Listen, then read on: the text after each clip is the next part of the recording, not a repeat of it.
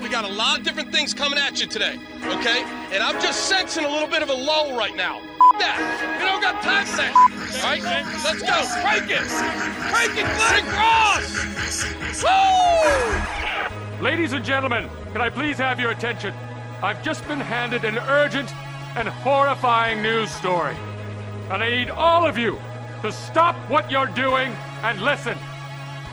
You're listening to Rock Chalk Sports Talk with Derek Johnson and Nick Springer on FM 1017 and 1320 KLWN. Depend on it.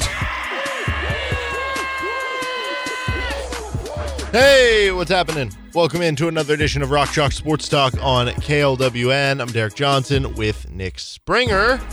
Hey. And we're brought to you by 23rd Street Brewery. We're going to be talking to Henry Greenstein of the Lawrence Journal-World at 3:40 today. We got our RCST KU mailbag at 4:05, so hit us up with any last-second questions. Still time. At RCST. Ask Derek how his life as a father is going. Yeah, you can ask that if you want. At RCST 1320 on Twitter X. You can DM us, you can reply to us, you can tweet us. You can also hit us up via email, rcst1320am@gmail.com. We'll get to plenty more KU basketball talk. We got some audio to get to throughout the show as well. Last night, a lot of action going down in the Big 12, and we continue to try to sift through what's going to be the number, how many is it going to take to win the Big 12, who are the teams that are truly in contention, because right now you have Texas Tech and Kansas State tied first in the Big 12, but are you really buying those two? You know, where does Houston, where does Baylor, Iowa State, I don't know, TCU, like where do some of these schools come into play in terms of how you view the conference and who can possibly win the league? Well, certainly Houston has been the team that you figure to be most entrenched in that, along with Kansas at this point in time. And they it was a theme last night in a league so far that it's been very, very difficult to win on the road. Last night in the Big 12, that was not the case. 3-1. Yeah, 3-1 on the road. That's crazy. That is crazy. And the Houston game was the most notable because of the fact of what Houston is. Yeah. It was a game that, honestly, BYU very easily could have won. Now, Houston was in control of the game for, I would say, a majority of it. Yeah. And then BYU had a couple big runs where they would make things a little bit tighter, including toward the end of the game. BYU actually had it to a point where they had a wide-open three with their best three-point shooter, a guy that we had Kevin Flaherty on yesterday, and he mentioned the guy's name is Nell, Trevor being like Nell, the best three-point shooter in the conference and possibly the country. And he had a wide-open three from the top of the arc to take the lead. Brick! Just barely hit the back of the iron. So now you have BYU, who's a team who's ranked 10th on KenPom, who is just 2-4 in Big 12 play.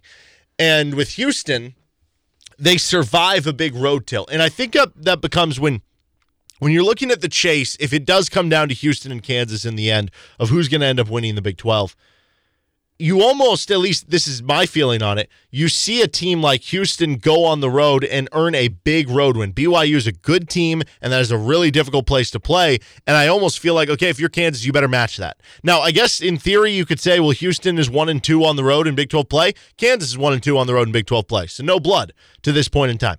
But that's three really difficult Big 12 road games that they have played. Iowa State, TCU, and BYU, whereas Kansas has played, they've gotten UCF and West Virginia in there. So the 1-2 records are not identical. Basically, point being, I almost feel like winning at BYU for Houston there puts pressure on Kansas because Kansas doesn't play at BYU. And I know Houston did lose at Iowa State, so if Kansas loses on Saturday at Iowa State, you can say, well, Houston did it too. But because they won at BYU, it feels like Kansas has to fetch one on the road. Yeah, perfect opportunity on Saturday. Absolutely. Could not agree more. And when you look at the conference schedules for those two teams, Kansas and Houston, so Houston, listen, their two road games, they lost them back-to-back. Yeah. Right? They had two road games in 1 week. Kansas had two road games in 1 week also against West Virginia and Oklahoma State. They went 1-1. Now, obviously, the level of competition was a bit different, I guess. In the case of Kansas, you would have probably preferred to go 2-0, considering the circumstances. But when you look at these two team schedules, both these teams, Kansas and Houston, now have one other week throughout the rest of Big 12 play where they go on the road in consecutive games.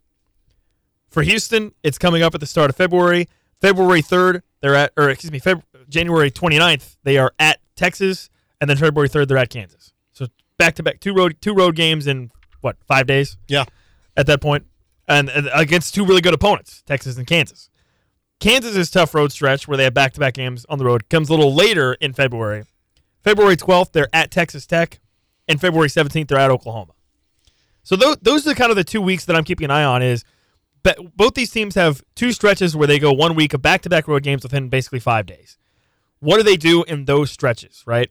I think it's easier to win on the road maybe when it's in between home games or you have home games coming up, right? Back-to-back road games in 1 week, especially against the level of competition they're going to be facing, that's kind of what I'm keeping an eye on going forward.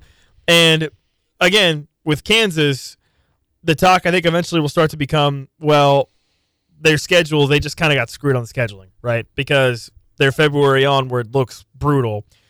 For Houston, they do have a tough 3-game stretch coming up. Kansas State at home, probably going to win that. At Texas and at Kansas, as I mentioned. But then they have Oklahoma State at home, at Cincinnati, Texas at home, and Iowa State at home in the next 4-game stretch. That's much more manageable than what Kansas has to deal with coming up.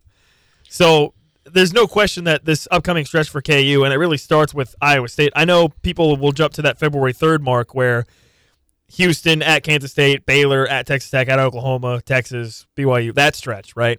But it really does kind of start with this Iowa State game because, to your point, because of the fact that you are now 1-2 in conference play on the road if you're Kansas. And by the way, you're 1-2 after playing objectively your 3 easiest road games. You're going to have to find a way to dig deep and get some back, right? Whether that's at Iowa State, at Kansas State, at Baylor, you're going to need to find a way to win a couple of those games. Yeah, and I guess the good news is that they've played down to their competition. They've played up to their competition, like KU in the big games, UConn, Kentucky, Tennessee.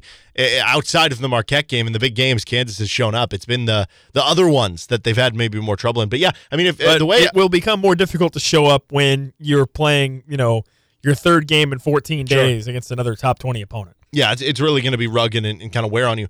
When I look to the number to possibly win the Big 12, I think I guess your biggest competition, I agree it's Houston. I don't know if I'm willing to put anybody else in that same tier besides Houston and Kansas.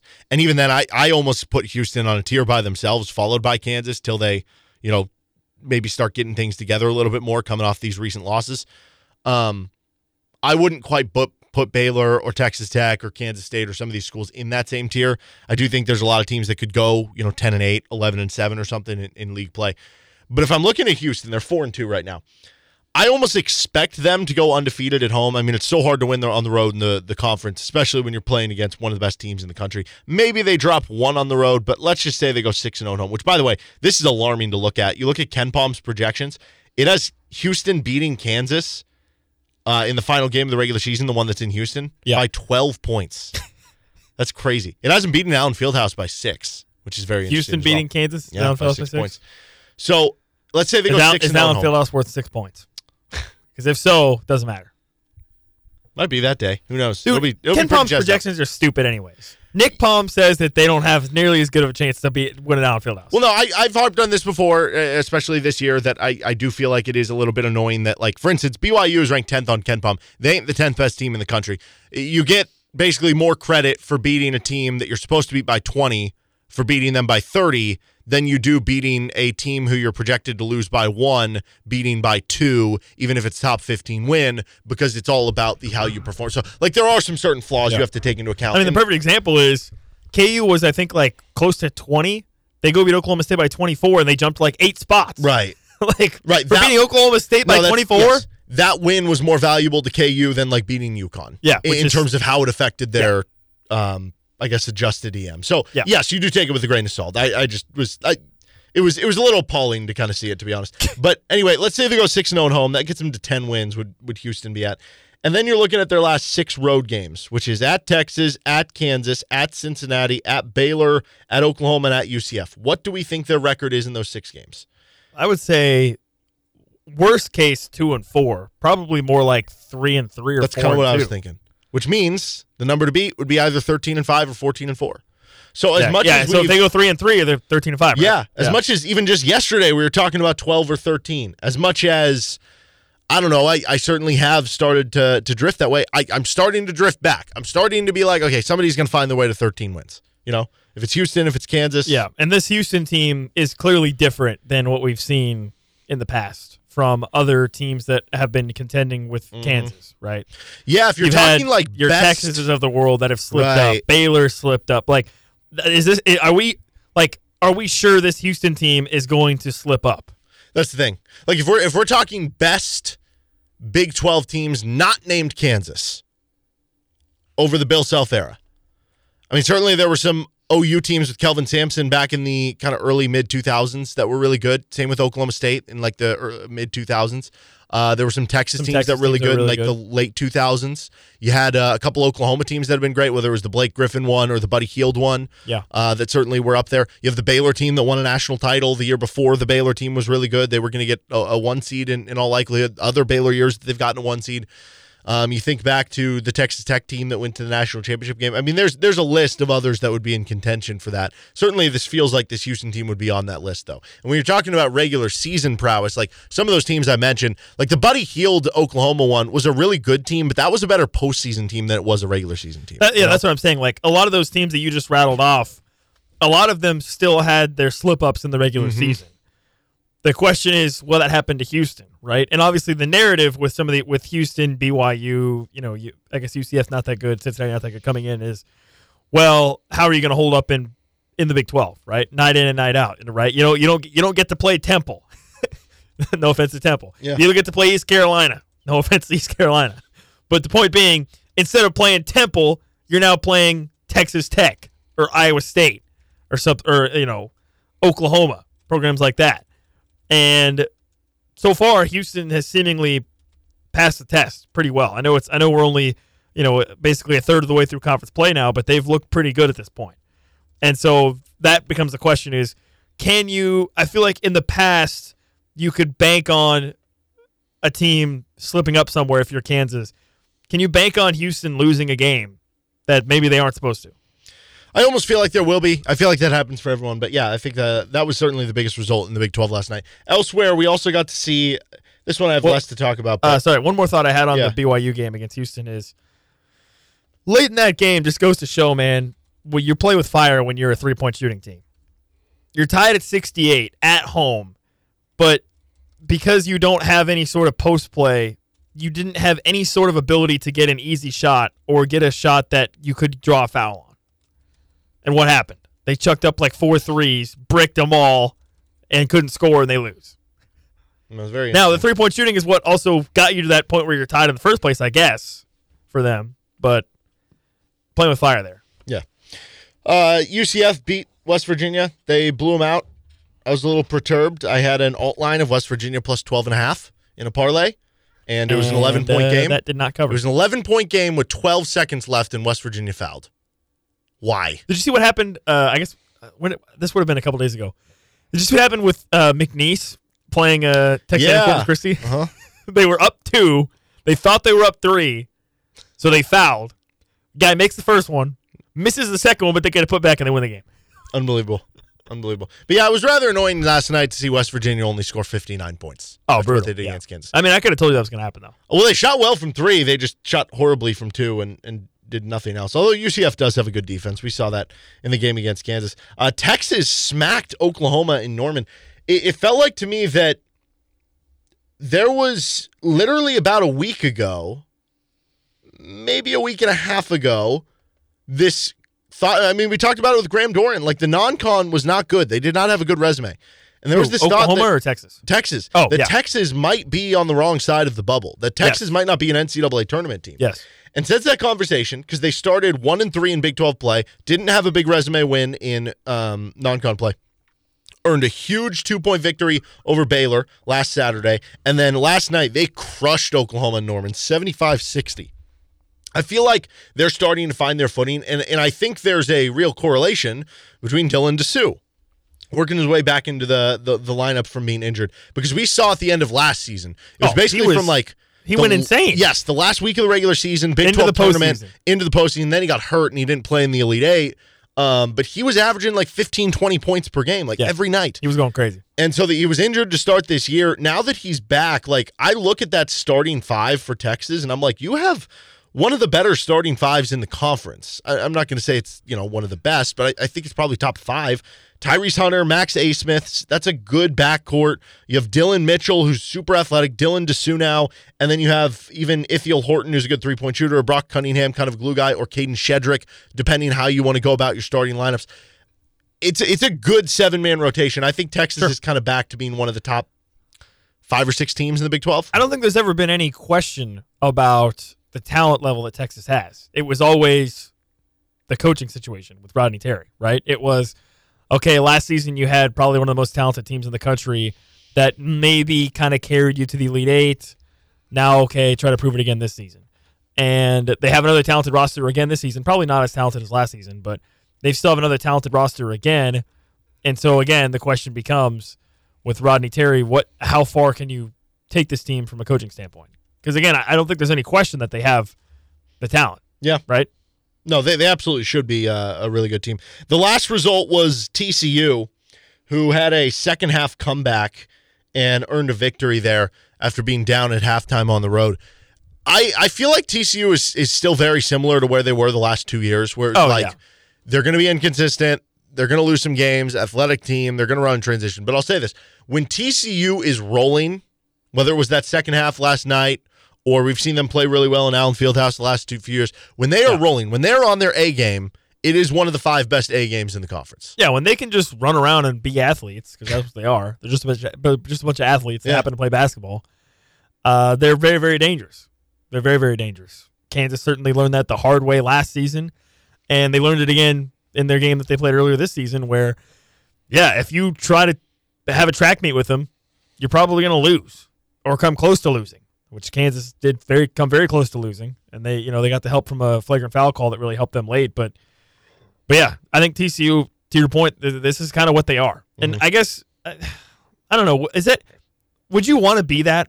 Would you want to be a team that's just super athletic and at your ceiling you could be like one of the top teams in the country, but then sometimes you just have games where you shoot where you're just potatoes and you can't hit anything? I mean, do you want that? It would certainly be very frustrating as a fan because you would have that tantalizing ceiling. That's what I'm saying. It'd be like you watch a game and you'd be like, dude, this is the best team ever. Well, I guess that's what's the opposite of that? The opposite of that is a team who beats up on all the bad teams but can never beat the good teams. Could be. Which would you rather have? I think I'd still rather have the TCU one in that situation. At least give me hope. The possibility of winning a big game. Exactly. At least give me hope that we can win a big game, that we can have that awesome memory. It's just really hard to kind of think about that because obviously from the Kansas perspective, you want to win all of them. Yeah, the expectation is you win every game and it doesn't matter, right? Mm-hmm. So to sit back and think, man, if I were a fan of another team that didn't just win every game, what would I want? Yeah. No, it's definitely kind of an interesting thing. It probably applies more for other sports, to be completely honest. As far as tonight's ledger, we get Kansas State at Iowa State. I like that word, ledger. Yeah. And by the way, I just realized Texas Tech only has one game this week. Is that normal? Is everybody going to have a week where they have one game? That's weird. Let's see. Does Kansas have that? Because, they're not playing till Saturday. Yeah, I mean, technically, I guess this would... Oh, I see what you're saying. Maybe that's the result of there being no more Big 12 SEC challenge? Yeah, Kansas does have a one-game week later in the year.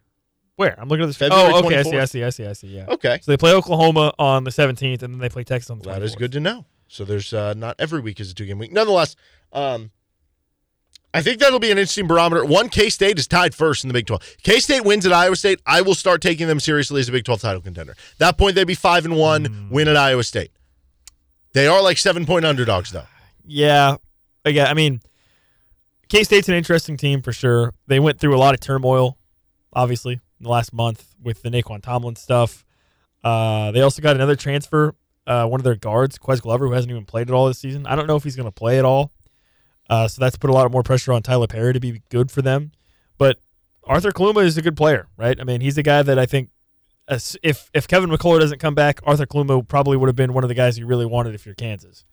And he's played pretty well. So I don't know. I mean, as you know, I don't want to give too much respect to those clowns, but they look better than I think you're big time rooting for Iowa State tonight. A couple of reasons. One, If K-State wins that, it shows they're a Big 12 title contender too. You do not want to have to be playing Iowa State coming off a home loss in their second straight home game.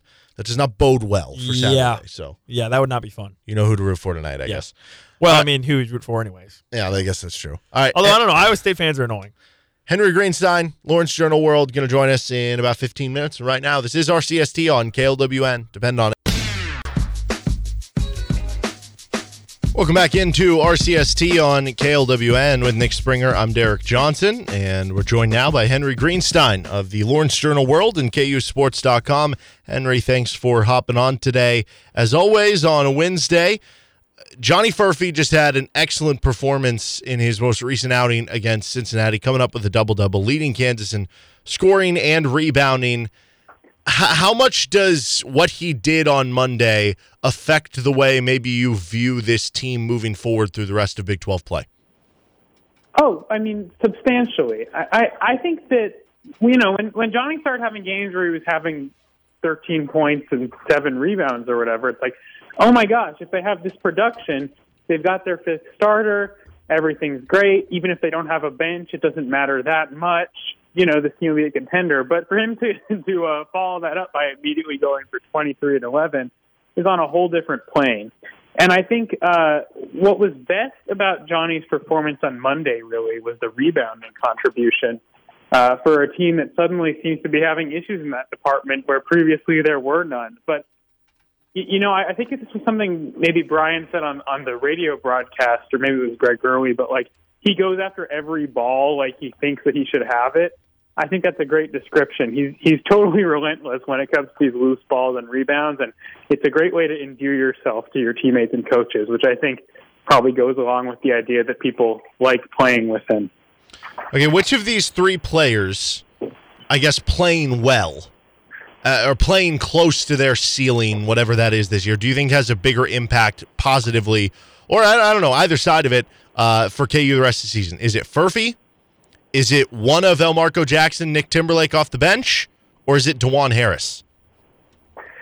That's interesting because I wasn't expecting DeJuan to be thrown in there. I'm going to go with the thing that I keep saying and I continue to say in this show since the beginning, which is Elmarko Jackson, especially if you now have Furphy playing at a reasonably high level and he can do that fairly consistently.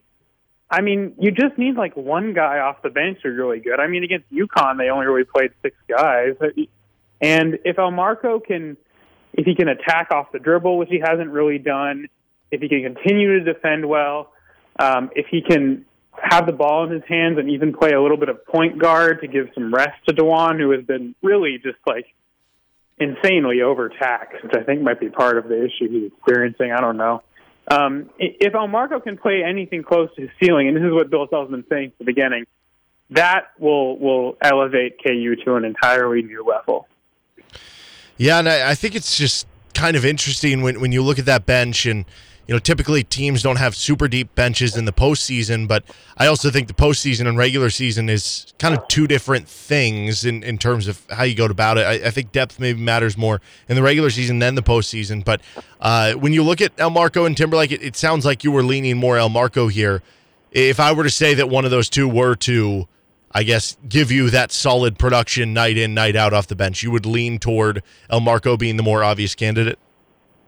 I would, because I think Elmarko has a chance to be a higher ceiling defender than Nick Timberlake, and I think Furphy isn't super advanced as a defender at this point. I mean, he has some advantages on that side of the ball, like his length, clearly, and the hustle that I talked about. But I mean, we've seen this in several games, most notably against Cincinnati, against Oklahoma, and even against Missouri, which is when a guy gets a one-on-one matchup against Johnny Furphy, he's going to drive to the basket, and it usually works out pretty well for him. So basically, I think you really want your bench to be able to spell him on defense and create a tighter defensive unit where there really isn't that one guy that you think you can go after. And, of course, I that's not to say Furphy's bad on defense. It's just when your other options are attacking off the perimeter, people like DeJuan Harris and Kevin McCullough, obviously the guards are going to go after Furphy, but I think Elmarko has the potential to kind of make it so there isn't any weak link in that chain. So, and I think we maybe even saw can't remember which game it was, but in one of the games recently, Self put Elmarko in for some minutes at the end of the game, and I think that was from a defensive perspective. So I think that's one way in which he can continue to ensure that he gets a sizable chunk of minutes. When we look at the bench struggles, what specifically about those bench struggles do you think is most problematic? Is it the lack of scoring? Is it the lack of having players that you feel like can be there in case of foul trouble? Is it just the lack of depth if guys are getting hurt and banged up, which we have kind of seen recently, even though, they're playing through it? Guys like Kevin McCullough and Hunter Dickinson having bumps and bruises on their knee or whatever it is. Like, what specifically about the bench not performing right now do you think is going to be most problematic for KU over the last 2 months if they can't get it figured out? Well, I think a couple of the factors you mentioned are really important. I mean, for one thing, when you only have 9 scholarship players, you can't.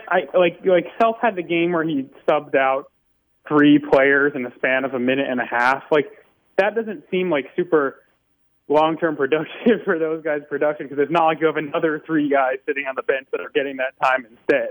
Instead, you're just having your stars out on the floor for a longer period of time. So I think, I think obviously the number thing is a basic constraint and one they have been dealing with and will continue to deal with all year. But beyond that, I mean, I think the offense is not great when KU does not have both Kevin McCullough and Hunter Dickinson in the game at a given time. I think Kevin McCullough being on the floor is probably marginally more important than Hunter Dickinson at any given moment. But I think that the coaching staff has been urging Parker Brown to be more aggressive, and I don't think that that's really been borne out in his play on offense so far. I mean, he had a pretty sizable amount of playing time in the game the other day, and only took 1 shot and got blocked by Aziz Bandago pretty resoundingly. I think you have to have him be. I think he does a good job defensively and in terms of rebounding to some extent, but I do think you have to have him be at least something of a threat in the middle, so that teams have to take him a bit more seriously as a 5th option when Hunter is in foul trouble. Do you think if Bill Self could put on, hindsight 2020 goggles, do you think he would go? But which of these 2 things do you think he would go back and change if either of them? Would he, do you think, add another player in the offseason to give them 1 extra shot at more depth? Or do you think they would start Johnny Furphy earlier and maybe be able to, work through some more of their current roles, I guess? Well, I think they're ultimately positioned pretty well for the future based on the fact that they're not using up as many scholarships because they still have that restriction. We don't know for sure yet, at least I don't think it's been reported, whether Arterio Morris's scholarship counts against that cap where they have to be 3 under across 3 years. If it does, then they've made 2 scholarships worth of progress this year. If it doesn't, then they've knocked out the whole thing. So we'll have to check in on that. But, yeah, I think, with having Zach Clemens take up one of those spots, I think I'd probably choose the former option going after another player, even despite that. Can you remind me of what the second option you asked about? Yeah, just starting Furphy earlier in the idea of, maybe he's even better now. Maybe he scores 30 points on Monday. I don't know. No, I think the reason why Furphy didn't start earlier, I think the reasons are twofold. One of them Self has said, and one of them I'm kind of inferring. He said at the press conference on Monday that the fact that he sort of missed that time over Christmas where he had to go back to Australia for that family matter kind of delayed the onset of his starting. Maybe they wanted him to start beginning at the start of Big 12 play. I'm not sure. I also think the shin splints might have played a role in it because you'll remember at the beginning of the season, Self was talking about how he might have been falling behind a little bit because he had missed time due to the shin splits. So I think if neither of those 2 things were in place, maybe he could have started a lot earlier, potentially even at the beginning of the season. But I think that those were substantial enough factors that in a vacuum, it wouldn't really make sense for Self to have started him from the beginning because he ended up missing time for those 2 reasons. Kansas takes on Iowa State on Saturday, and Iowa State has a very tough home court environment names. They also have one of the best defenses in the country, and certainly they have some really talented players that fill out the roster. What to you sticks out about that matchup between the Jayhawks and the Cyclones coming up this weekend? Well, certainly the thing I alluded to earlier with guards wanting to attack Furphy off the dribble will come into play with the likes of Lipsy and Gilbert and those guys. I think that they need to get as close to the 2-turnover game as they possibly can. I think this is going to be an aggressive and ball-hawking defense in a way that they really haven't quite experienced yet. I mean, they played teams in TCU and UCF who did a pretty good job, especially TCU, generally speaking, in forcing turnovers. But Iowa State's on another level, and this will be a super valuable experience because they still have 2 games with Houston coming up. But, yeah, Iowa State and Houston as defenses are on an entirely different plane, I believe, from anyone else that KU will face this year. But I think that KU will be prepared with these extra days of rest. Iowa State's playing the game tonight.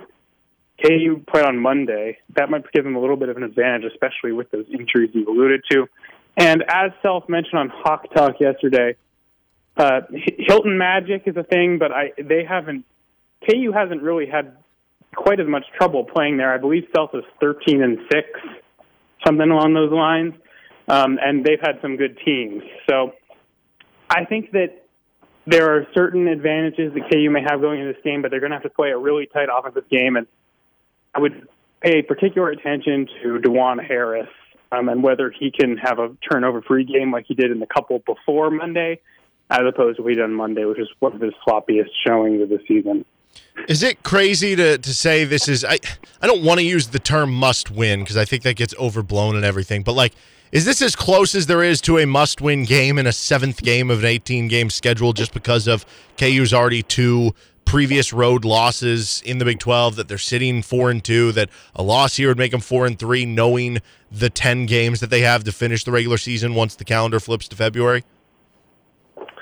That's a tough question. I think I would stop short of labeling this one a must-win because you take it for granted it's a road game in a tough environment. I think that you have some faith that you'll maybe make it up with just being more consistent in later road games. So maybe it's not technically a must-win, but yeah, you don't want to drop to 4-3. I think this will be a huge one for them to sort of reassert that they need to be feared by opposing crowds. And obviously, it's not going to get any easier in those future road games I mentioned. I mean, you got K-State, Texas Tech, Baylor, Houston. Just there is no respite coming up.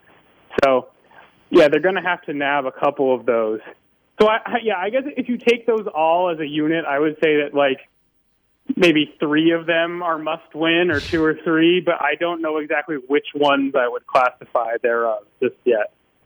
Yeah, and I guess if you look at those next 5, at Iowa State versus Oklahoma State versus Houston, at Kansas State, and versus Baylor, I mean, what is 3-2 in that 5-game stretch? Is that doable, do you think, to win the Big 12? Or at that point, I guess you'd have 4 losses, which would not leave you with much margin for error if there's 13 or 14 wins to win the Big 12. So I don't know. I keep looking at the math as part of this, and I'm like, you're going to have to win, some of these road games against really good teams since you lost at West Virginia and UCF. I don't know. I don't really even have a question here. It's just more so of the idea of how insane the Big 12 is, that it feels like to me this game is one that it really would behoove you if you win it on the road, because otherwise you start to talk about, hey, if 14-4 wins the league, that means you got to go 10-1 to finish. If 13-5 wins the league, you got to go 9-2. And with as difficult of a schedule that is, I don't know how realistic that is.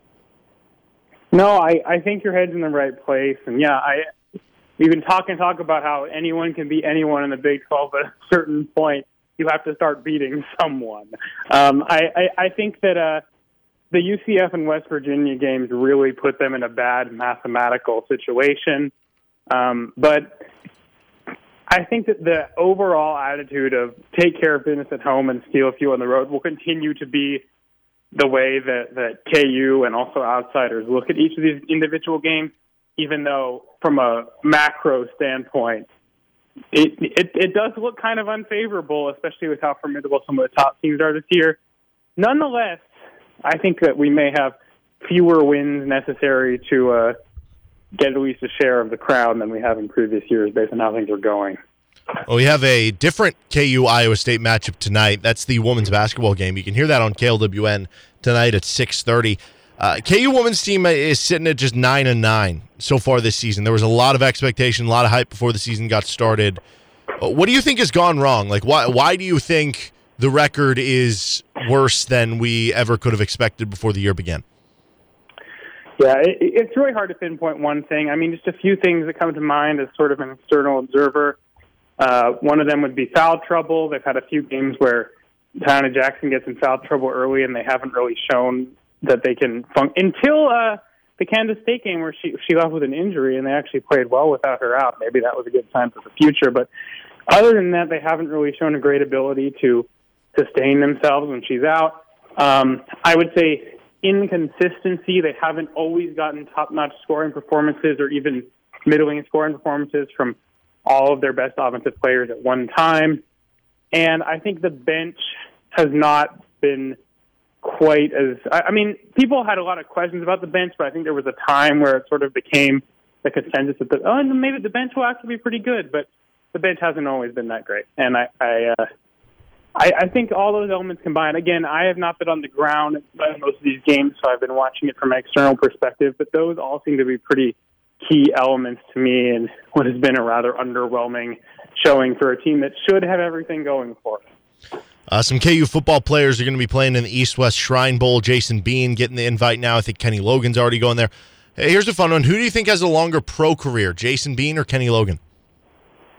Oh, gosh. Well, if you're saying pro, then we can technically include the newly minted UFL and CFL and all that.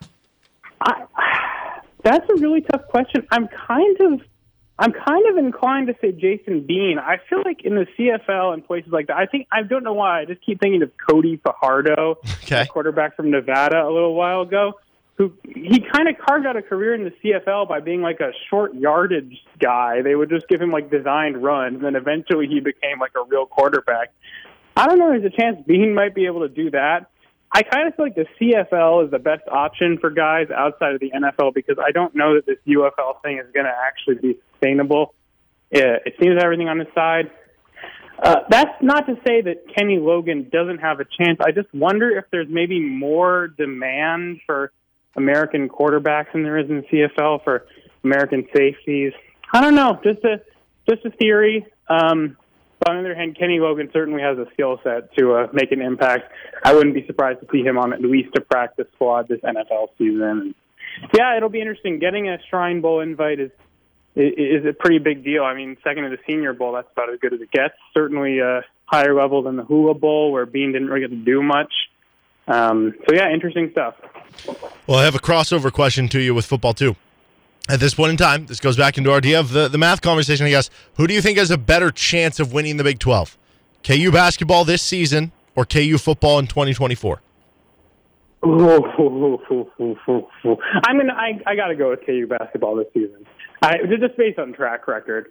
Last year, Kansas lost 3 games in a row, and it still was massively successful. I think that just based on what Self has accomplished in the past and the pure talent level of the players on this roster, you can't count them out, and they're really not far out of the conference lead. They don't need too much to go their way. They just need to go on a hot streak at the right time. With KU football, straight up winning the Big 12 requires a lot of good things to happen. I understand that people are already talking about it as a possibility, but there are some seriously tough teams they're going to have to contend with, and as we saw this year, you can't really take a game against a lesser team, even at home, as a win for granted for KU. And I don't think that fans would, just based on the history of KU football. But I don't see their chances of winning a conference championship as nearly as likely as a team that has done that like 85% of the time in recent history. He's Henry Greenstein. You can check out all his work in the Lawrence Journal World and at KUSports.com. Henry, appreciate the time, man, and have a great rest of your week. Yep, my pleasure. Thanks for having me. All right, Henry Greenstein, Lawrence Journal World, KUSports.com. 1 hour down, 2 to go. We got our KU RCST mailbag next with Nick Springer. I'm Derek Johnson. You're listening to RCST on KLWN. Depend on it. Hey, it's Derek Johnson from Rock Chalk Sports Talk on KLWN, and despite sitting around in a studio all day, I feel loose and limber thanks to Massage Envy and their total body stretch service. If you have aches from a day at the office, working out, maybe a round of golf, Massage Envy can help. All you need to do is relax and breathe deep during the stretches, and they'll take it from there. It's great for your body and your mind, and they also have rapid tension services and advanced skin care. Massage Envy on 6th Street in Lawrence and 119th and Black Bob in Olathe. 4 o'clock hour, you're listening to Rock Chalk Sports Talk on KLWN. We've got some Chiefs audio and conversation coming up later this hour. Get to our KU basketball Cincinnati Heroes and Villains segment coming up in the 5 o'clock hour. Some more KU basketball audio. But first, it's time for Nick's favorite segment of the week. We got our KU RCST mailbag. Woo! The mail is open. You know the mailboxes that have the little red flag thing on the side? Yeah, to let you know that you have mail. Yeah. Is it supposed to go up when you have mail or down when you have It's supposed mail? to go up when you have mail. Up when you have mail Yeah. and down when you have mail going out? Or just down, when you check your mail, you just push it down, I think. Gotcha. And then they let you know. And then if you don't, then the next day you don't You get don't any have to go letters. check it. Exactly. That's So been it's just taken away by the new age of mailboxes, which are just like these. where it's like the thing where it's like community mailbox boxes, yeah, right? Yeah. Because that's what my parents have at their house. They have they live in a cul-de-sac. Yeah. And it's just, No, that's what I have too. at the end of it, there's just one giant box. Which I get. It probably makes the mailman's job a lot easier than having to literally stop at every single house. Sure. I yeah. get it. No, yeah, it's understandable. But it takes away a little bit of the allure. Yeah, could be. Let's get but, you know, little I mini think, flags But for you know those. what? How about There was some times where, with those mailboxes, people would break them and things like that. That's true. Just one a lot of giant pranks. box. A lot of pranks involved. All right, first question here for our mailbag from Bob. Would you take KU getting swept by Kansas State if it meant sweeping Houston? Jeez, Bob, what are we doing here, dude? I mean, come on. No, okay. My honest answer here, no. I'm not doing it. Because nothing else, you gotta get into the mind of a K-State fan here for a second. Nothing else would matter. KU could win the Big 12 by 3 games, okay? It wouldn't matter if 2 of their losses were Kansas State. It wouldn't matter. Kansas State would be dropping a banner themselves for Big 12 title. They'd say that they won. It'd be so annoying.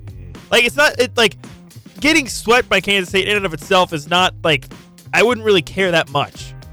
What I would care about is the fact that it would just be so annoying, dude. So annoying. By the way, quick aside, our producer Joel has just told us the flag goes up on the mailbox for when you have outgoing mail to send. So the mail carrier knows. So I was just stop totally at the wrong. house. Yes. Wow. Okay. It sounded good. Well, screw me, Very I guess. confident. Anyway, man, this is tough because there's a couple ways of looking at this. You're 100% right. It would be very annoying. It'd be horrible. It'd be very frustrating. It would suck. And at the end of the day, college sport, there's only so many teams who are going to make a Final Four, win a national championship, or win a conference championship in college sports. One of the big beauties of college sports is the regional rivalry aspect, and having that over your opposition. I was going to say the same thing. In the era of conference realignment and all that BS, it almost takes your rivalries with your teams that you still play regularly to another level because you don't. It's being taken away, but you still have rare. that. Yeah. So I mean that absolutely does matter. If you're viewing it from a standpoint of NCAA tournament resume, beating K-State twice, those are probably 2 solid wins. One might be quad 1, one would be quad 2. Let me also just put it this way. Uh-huh. So you're playing K-State twice, you're playing Houston twice. I don't think it's unreasonable that you could go 3-1 in that scenario between those 4 games. But in this scenario, if you're saying you were going to take sweeping Houston, that means you're guaranteeing yourself 2 losses. No, I think in which case, I think you could get actually 3 wins. I think this scenario is Would you take KU getting swept by K-State? Okay. So you're saying you're guaranteeing yourself to lose 2 games. Sure. Whereas I think it's feasible that Kansas could easily go 3-1 and split with and Houston. win. Yeah, either win on the road in Houston or win on the road in K-State anyway. Yeah. Yeah, no, that absolutely is a possibility. I do think it's interesting that, if you beat Houston twice, though, here's the crux of this. If you beat Houston twice, that is such a resume boost for the NCAA tournament. 1, 2, it would almost be hard not to win the Big 12. Because think about it. Houston at this point has 2 losses. It's not just that you beating them twice gives you 2 wins closer to the ultimate goal of whatever number that is. It's that it puts Houston automatically at 4 losses. Which means realistically, they're probably winning another or losing another 2 games maybe on top of that. It makes your job a lot easier to win the league. Could be. But you're also giving yourself 2 losses by losing 2 games at Kansas State. Sure. If you pick that way. That's a good point. So you're down to 4 losses too. Yeah, I think I take the... I don't take it. I don't take the getting swept by You K-State. can go 3-1 in those 4 games, I think. And I just wouldn't. No, I don't want that. Well, and even in a scenario where, let's say you do beat K-State twice and lose to Houston twice, at the end of the day, if Houston beats you twice and they end up winning the Big 12, you're not going to look back on it and be like, oh, you lost to Houston twice. Like, they suck. You're going to be like, oh, that's just a really, really good team. Yeah, you're going to look back and say you lost to a team that's a 1 seed. Yeah, exactly. Might be the number 1 overall at that point in time. This one from Ralph. You can choose 1 home, 1 road, and 1 alternate KU basketball jersey for the rest of time. Go. Okay, so you and I were approaching this question a little differently, I think, when we talked about it briefly before the show. So, the question is, you basically have 3 jersey options that you're locked in with from that point going forward. So I think my home jersey, I kind of would want either the cream jerseys or the sunflower jerseys for my home uniform. Okay. Right? What do you think of that? You can give yours. I know you have a strong opinion on here's the thing with the sunflower ones. I love the sunflower ones. I think they're awesome. So you'd want those to be your alternates? I think they would be way less awesome if you used them every time. So you want alternate? I think no, I'm not even using the sunflower as the alternate because I think the sunflower, I still want my alternate to be something that I can wear 5 to 10 times in a season. You don't think you can wear sunflower 5 to 10 times in a season? I think you use it once or twice. It's a little gimmicky.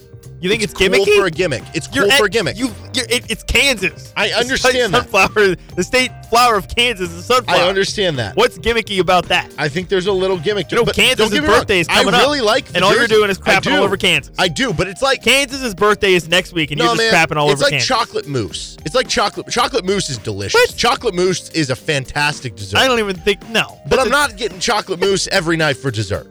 You know, I don't agree with that too analogy. Much. I don't agree. Too rich. I don't agree with that analogy at all. I don't agree with that analogy at all. Anyway, wait. So what's your other one that you said? The cream jerseys I like for home. Okay. Or I could just go with the regular old white jerseys for home. Mm-hmm. Right? Nothing wrong with that. It's classic. It's traditional. Okay. I don't know. What about you for home jerseys? All right. So here's the thing. KU. When you say what are KU's colors, your first response is crimson and blue. Crimson and blue. So why not make one crimson and one of them blue? Now I understand for home and road. Yeah, and I understand there's going to be certain situations where what if you're I guess I would choose the blue for the homes.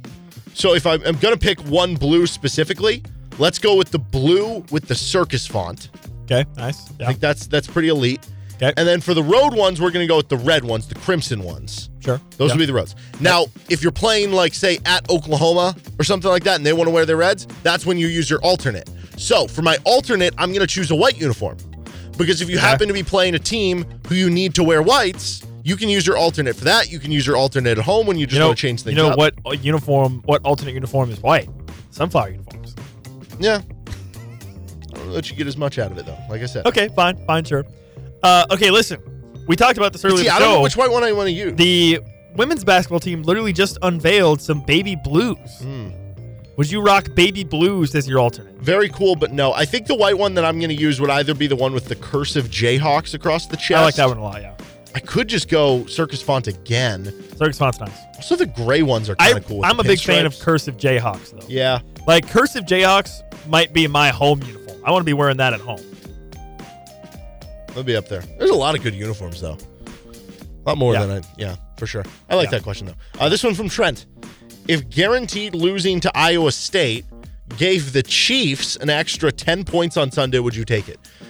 Now, keep in mind, you might be listening to this at home and going, I'm not even a Chiefs fan. So it's like, if you're speaking, Nick, on behalf of everybody, you do have to take into account there's going to be some people who are like, I don't care. Give me the Iowa State win, But what'd you do? Well, what would you do? Well, let's take a time out for a second. Okay.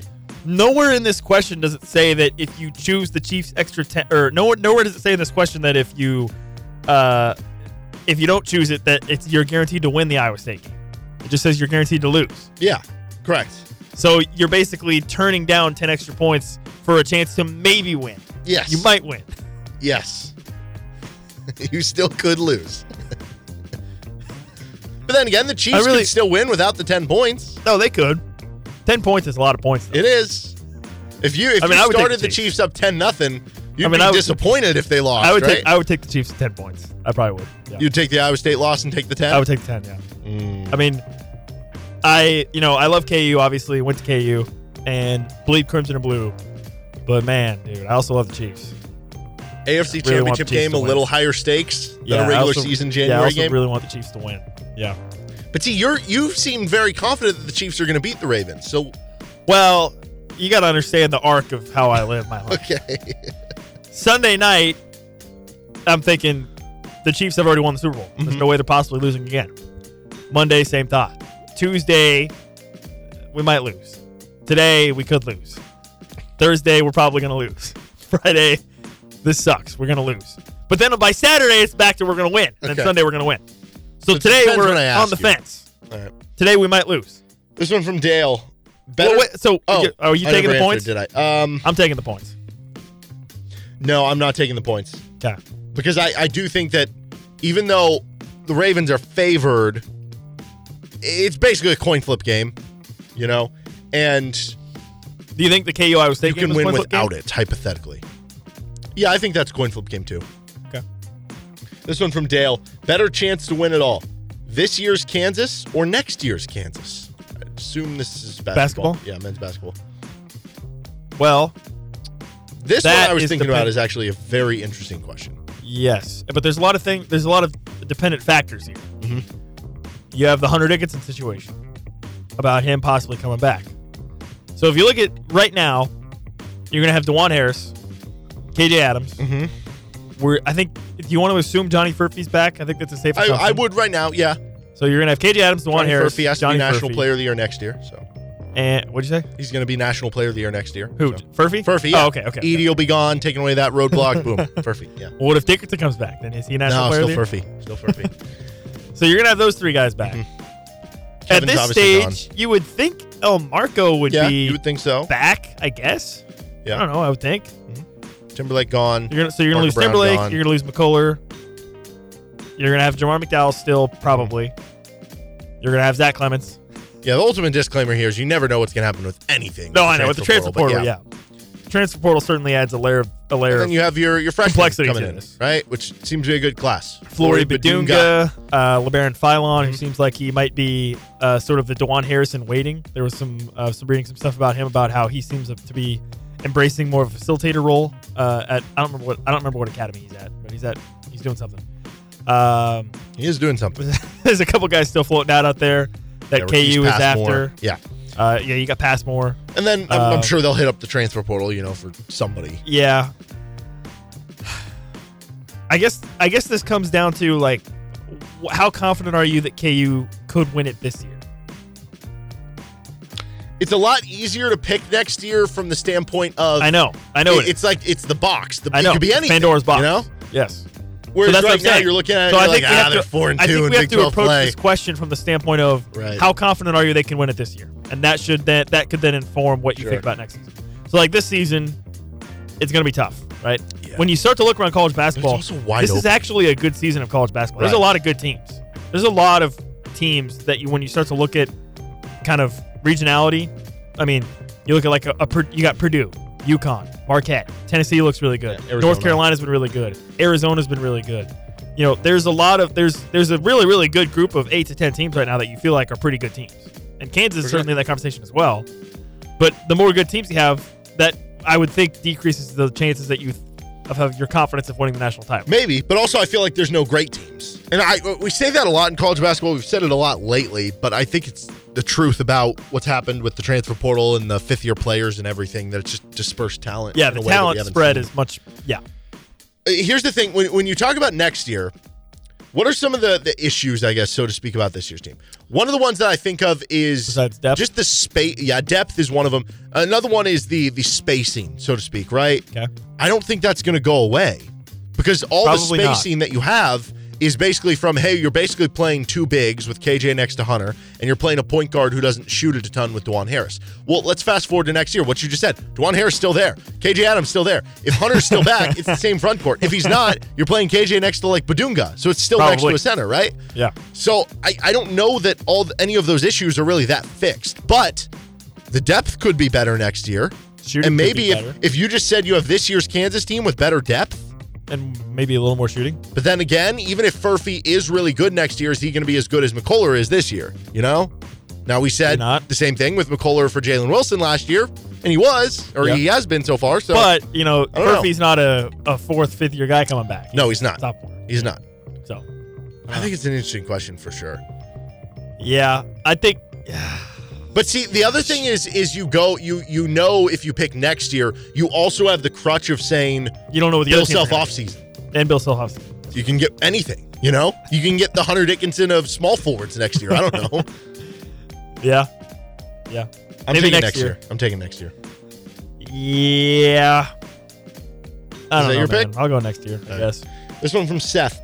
You can trade one of KU's players on this team to a player from a previous year's team that did not make a Final Four in trying to help both teams win. So we're trying to find a mutually beneficial trade. We're not just saying, take Frank Mason off that team and add him to this team and it's going to be great. No, that would make that team worse, obviously, right? Yeah. So we got to find something that would be mutually beneficial that would help this team and help a team that did not make the Final Four. Okay. Here's my first thought. Mm-hmm. If you trade DeJuan Harris to the 2016-17 team for Frank Mason, I don't think that doesn't make the 16-17 team better, right? Frank Mason won National Player. Does it make them worse though? Well, I guess it does make. No, them worse. I think the trade you have to go for. No, but that doesn't work either. I was going to say trade for Devontae Graham because I think you could make the argument that this year's team would be better with a scoring guard. I was also thinking, but would that team be better with Frank DeJuan as opposed to Frank Devontae? I don't know if they would. No, I think you'd have to trade DeJuan for Frank if you're thinking 2016-17. I think. I just don't think 16-17 gets better. And but do they get significantly worse? Or are they still really good? He was National Player of the Year. He was National Player of the Year. Now, the one argument you could have is that if you take Frank off that team, Devontae Graham, that's what I'm saying. Is he just 1 year early on when he was All-American the next year? Does that just happen the year before and then it's fine? What about? I don't think you can. What about? I don't think this really helps. See, what if we do something with the bench? Because I think it's going to be hard to come up with a starter where it doesn't impact one more than the other. Well, I was thinking Svi for Johnny Furphy. But I feel like that's kind of negligible a bit. You don't think it really helps out the team? What if you find a team that didn't really need the bench as much and so therefore can take somebody who's more of a long-term player, i.e. Marco Jackson, and you give them somebody like I'm trying to what about is there a year maybe like a Brady Morningstar, Connor Tehan year where they came off the bench where you could trade Marco Jackson to that team and be like, okay, Marco, you're the future point guard for that team. And they don't need you because they're 9-10 deep. And that team subs back a Tehan or Morningstar to this KU team to come off the bench who can be a good wing defender. But again, then no matter what team you pick, Marco's not making that other team better. No, that's what I'm saying. Like you almost have to do it for a team who they're so deep that it doesn't matter. That they're just like, hey, give us the guy who's going to help us more long term. That they understand that they're basically saying, hey, we know we're going to lose out on, having a bench Connor Tehan here, but we're going to have a possible future All Big 12 player in a couple years. That could be of interest, maybe.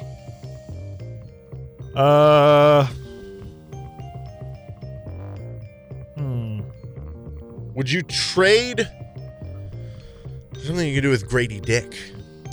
Here's a wild one. Okay. This is wild. Hunter Dickinson for Dedrick Lawson. Why? Dedrick Lawson shot 40% from three. That's easy. Hunter Dickinson is shooting. Yeah, I know, but it would just. I don't know, maybe not. I'm just spitballing here. Does that help? Does that really help this team at all? I don't know. Okay, here's one that I want to actually. This one I think is my favorite one. Hunter Dickinson to the 2016-17 team for Josh Jackson. Hear me out.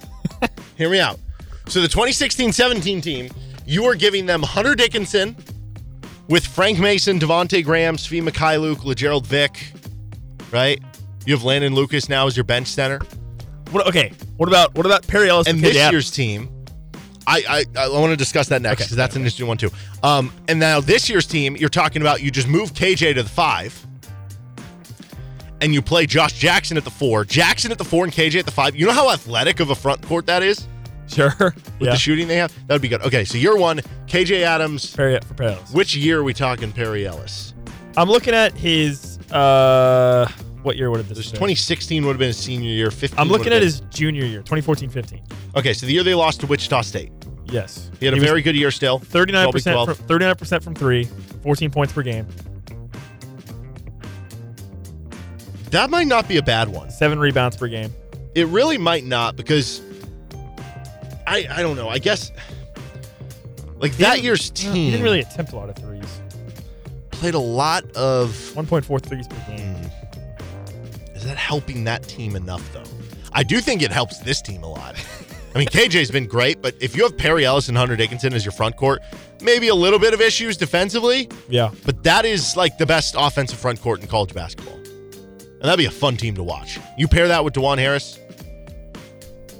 I like my Hunter Dickinson for Josh Jackson.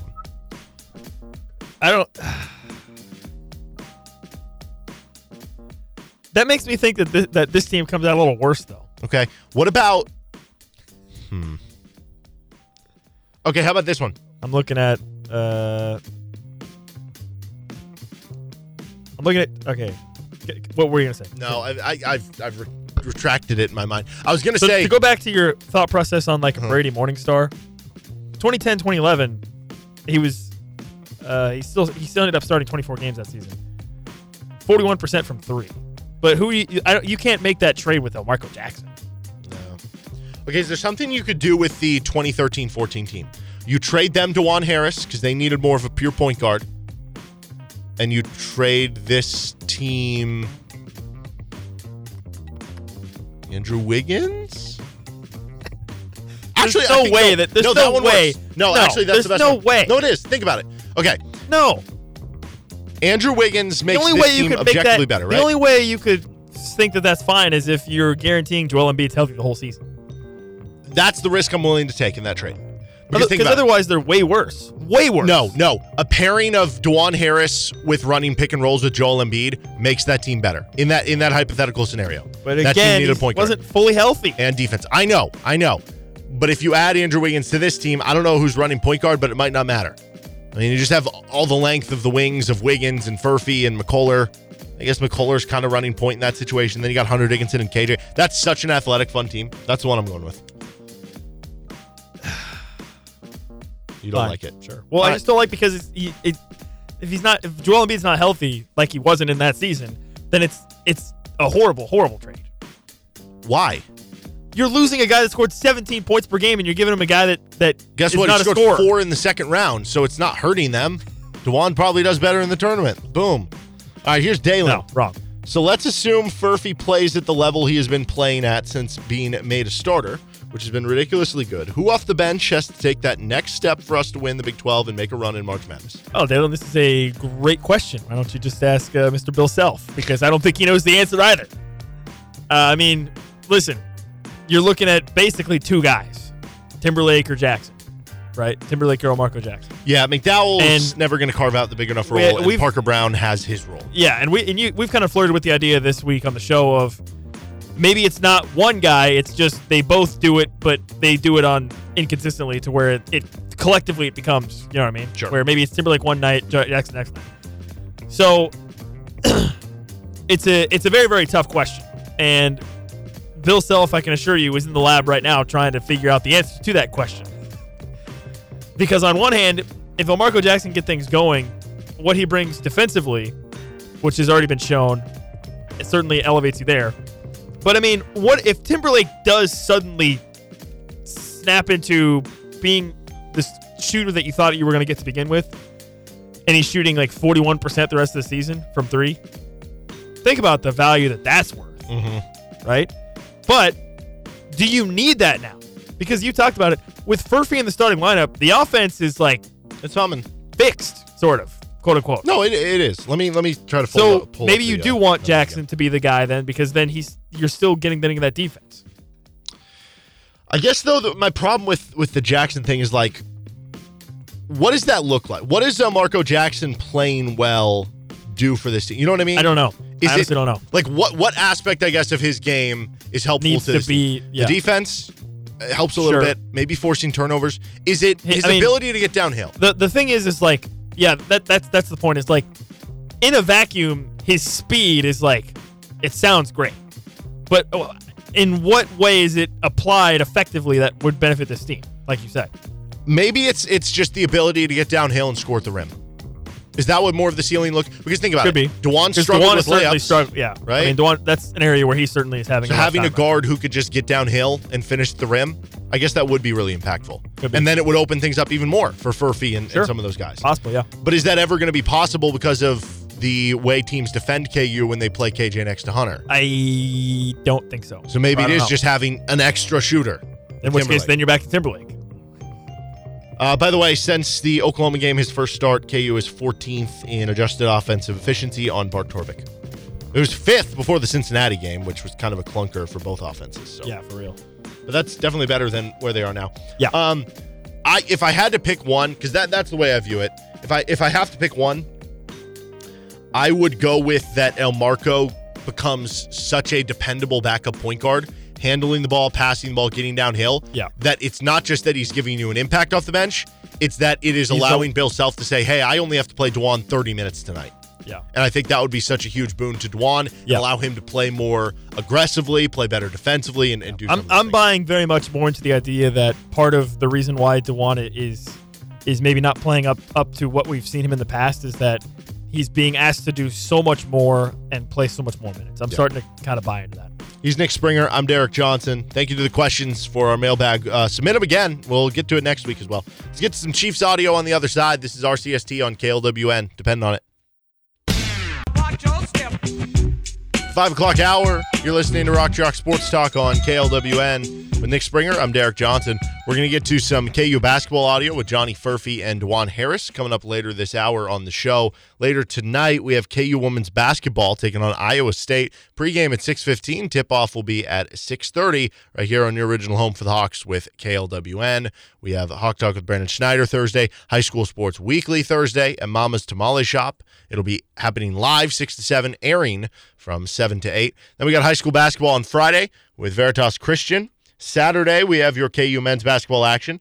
KU women's basketball action will be later in the day. And then Sunday, Westwood One coverage for the AFC and NFC championship games. So a lot to come at you still for the week. Man, that is a lot. That is a lot, and in a good way. All right, our KU Cincinnati heroes and villains. Jayhawks win 74-69 on Big Monday a few nights ago. Let's start with the offensive heroes. Who are the offensive heroes for KU?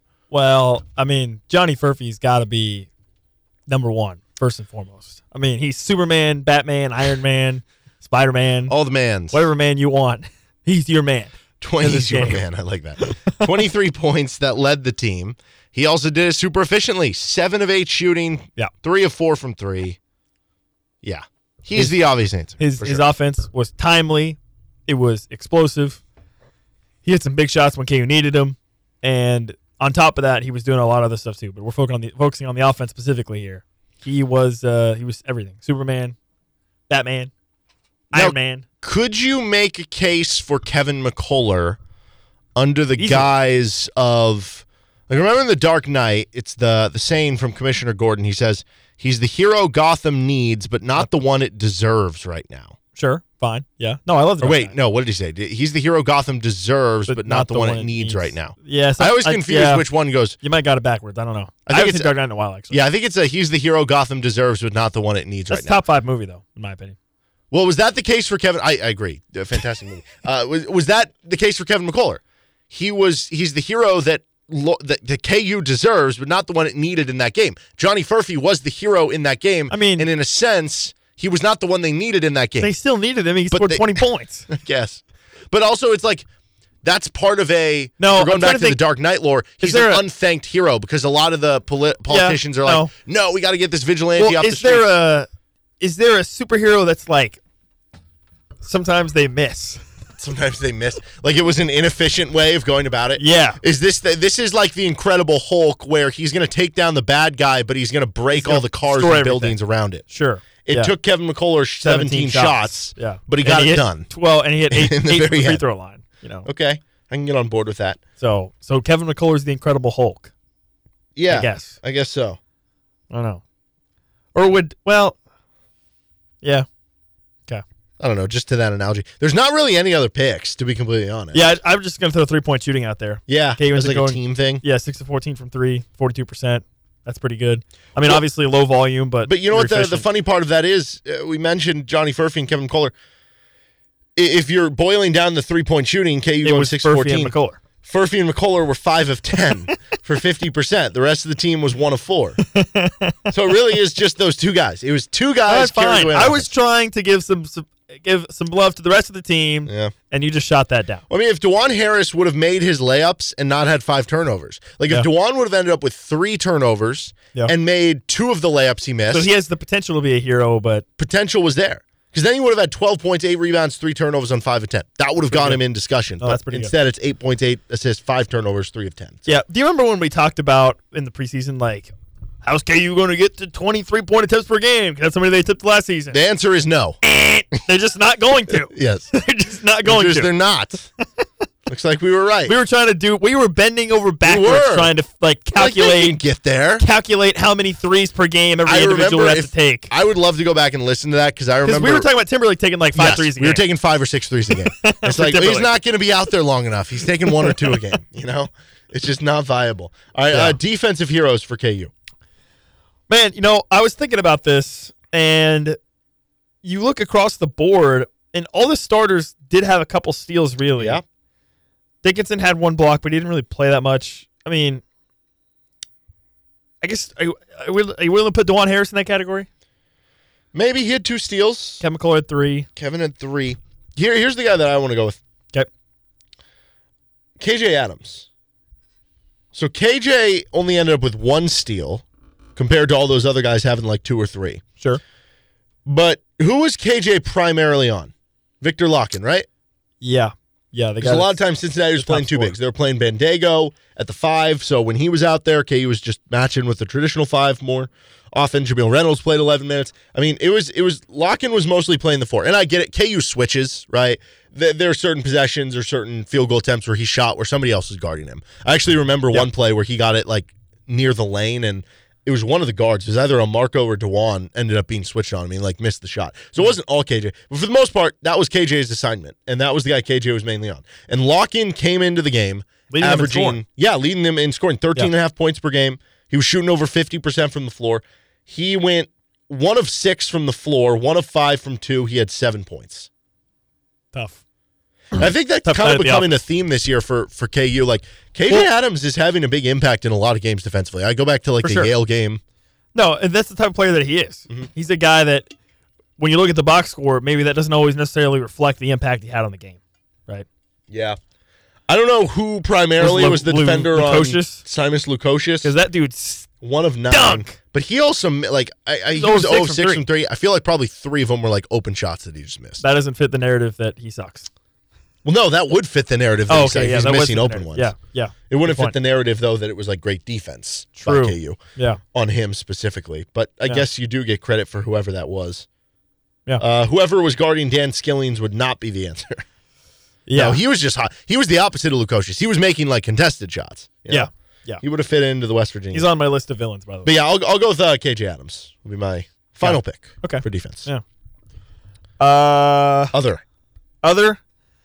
Dude, the crowd when Furphy scores threes, it takes to another level. It's a different level? It's a different level. There are players who get different reactions from the crowd when they do like the same thing. You think back to like Chris Tehan, Jank. I mean, just walk-ons in general. Walk-ons in general. But specifically Tehan. I mean, let's be honest. Sure. I think like a KJ Adams layup gets a lot bigger reaction than like a DeJuan Harris layup or like a Hunter Dickinson layup. You know, it's just because he has the fist pumping, and it's he does get it fired up. Right? Yeah, it's just different. But Furphy from 3 gets even more. Get the crowd going. Yeah, so that I put that in the other category. Okay. Anything else in the other category? You can't really go with the bench. For heroes, no. Yeah, you could always go with the. I know you mentioned the crowd in a specific element. You could just go with the crowd as a whole. Every home game for KU. Yeah, they're pretty good normally. Cincinnati missing some open shots. Yeah, that could be a hero. A little bit of a hero. Yeah. Because Because, I mean, you got out-rebounded. The turnovers weren't really Right. that. I mean, you forced 16 turnovers, which is good, but Cincinnati was bad from 3, so I guess your perimeter defense. But again, you mentioned how some of them might have been open. Mhm. So how much credit do you want to give to the perimeter defense?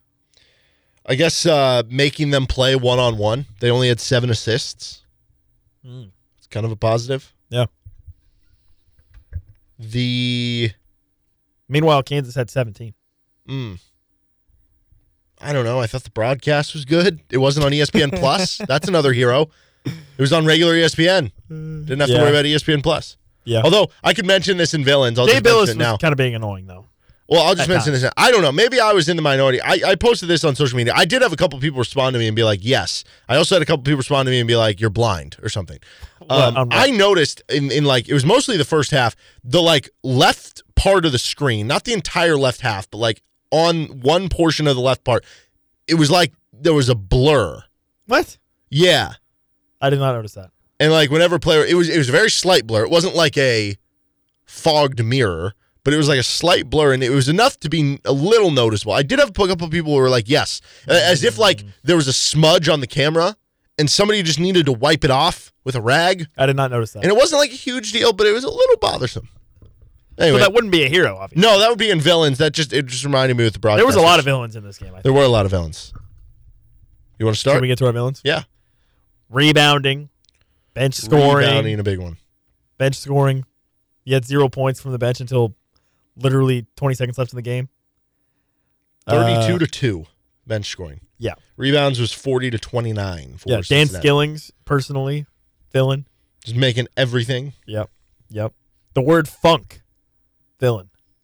Now, for those that maybe don't have a full story on this, somebody in the post game asked Cincinnati head coach Wes Miller about getting his team out of the quote-unquote funk that they are in. Well, let me tell you, Wes Miller, he took offense to that. Mhm. He was not happy. He went off, said, the word funk pisses me off. That's what he said. And then he went on to describe what being in a funk means. Mhm. And that's what his team was. But don't tell him that.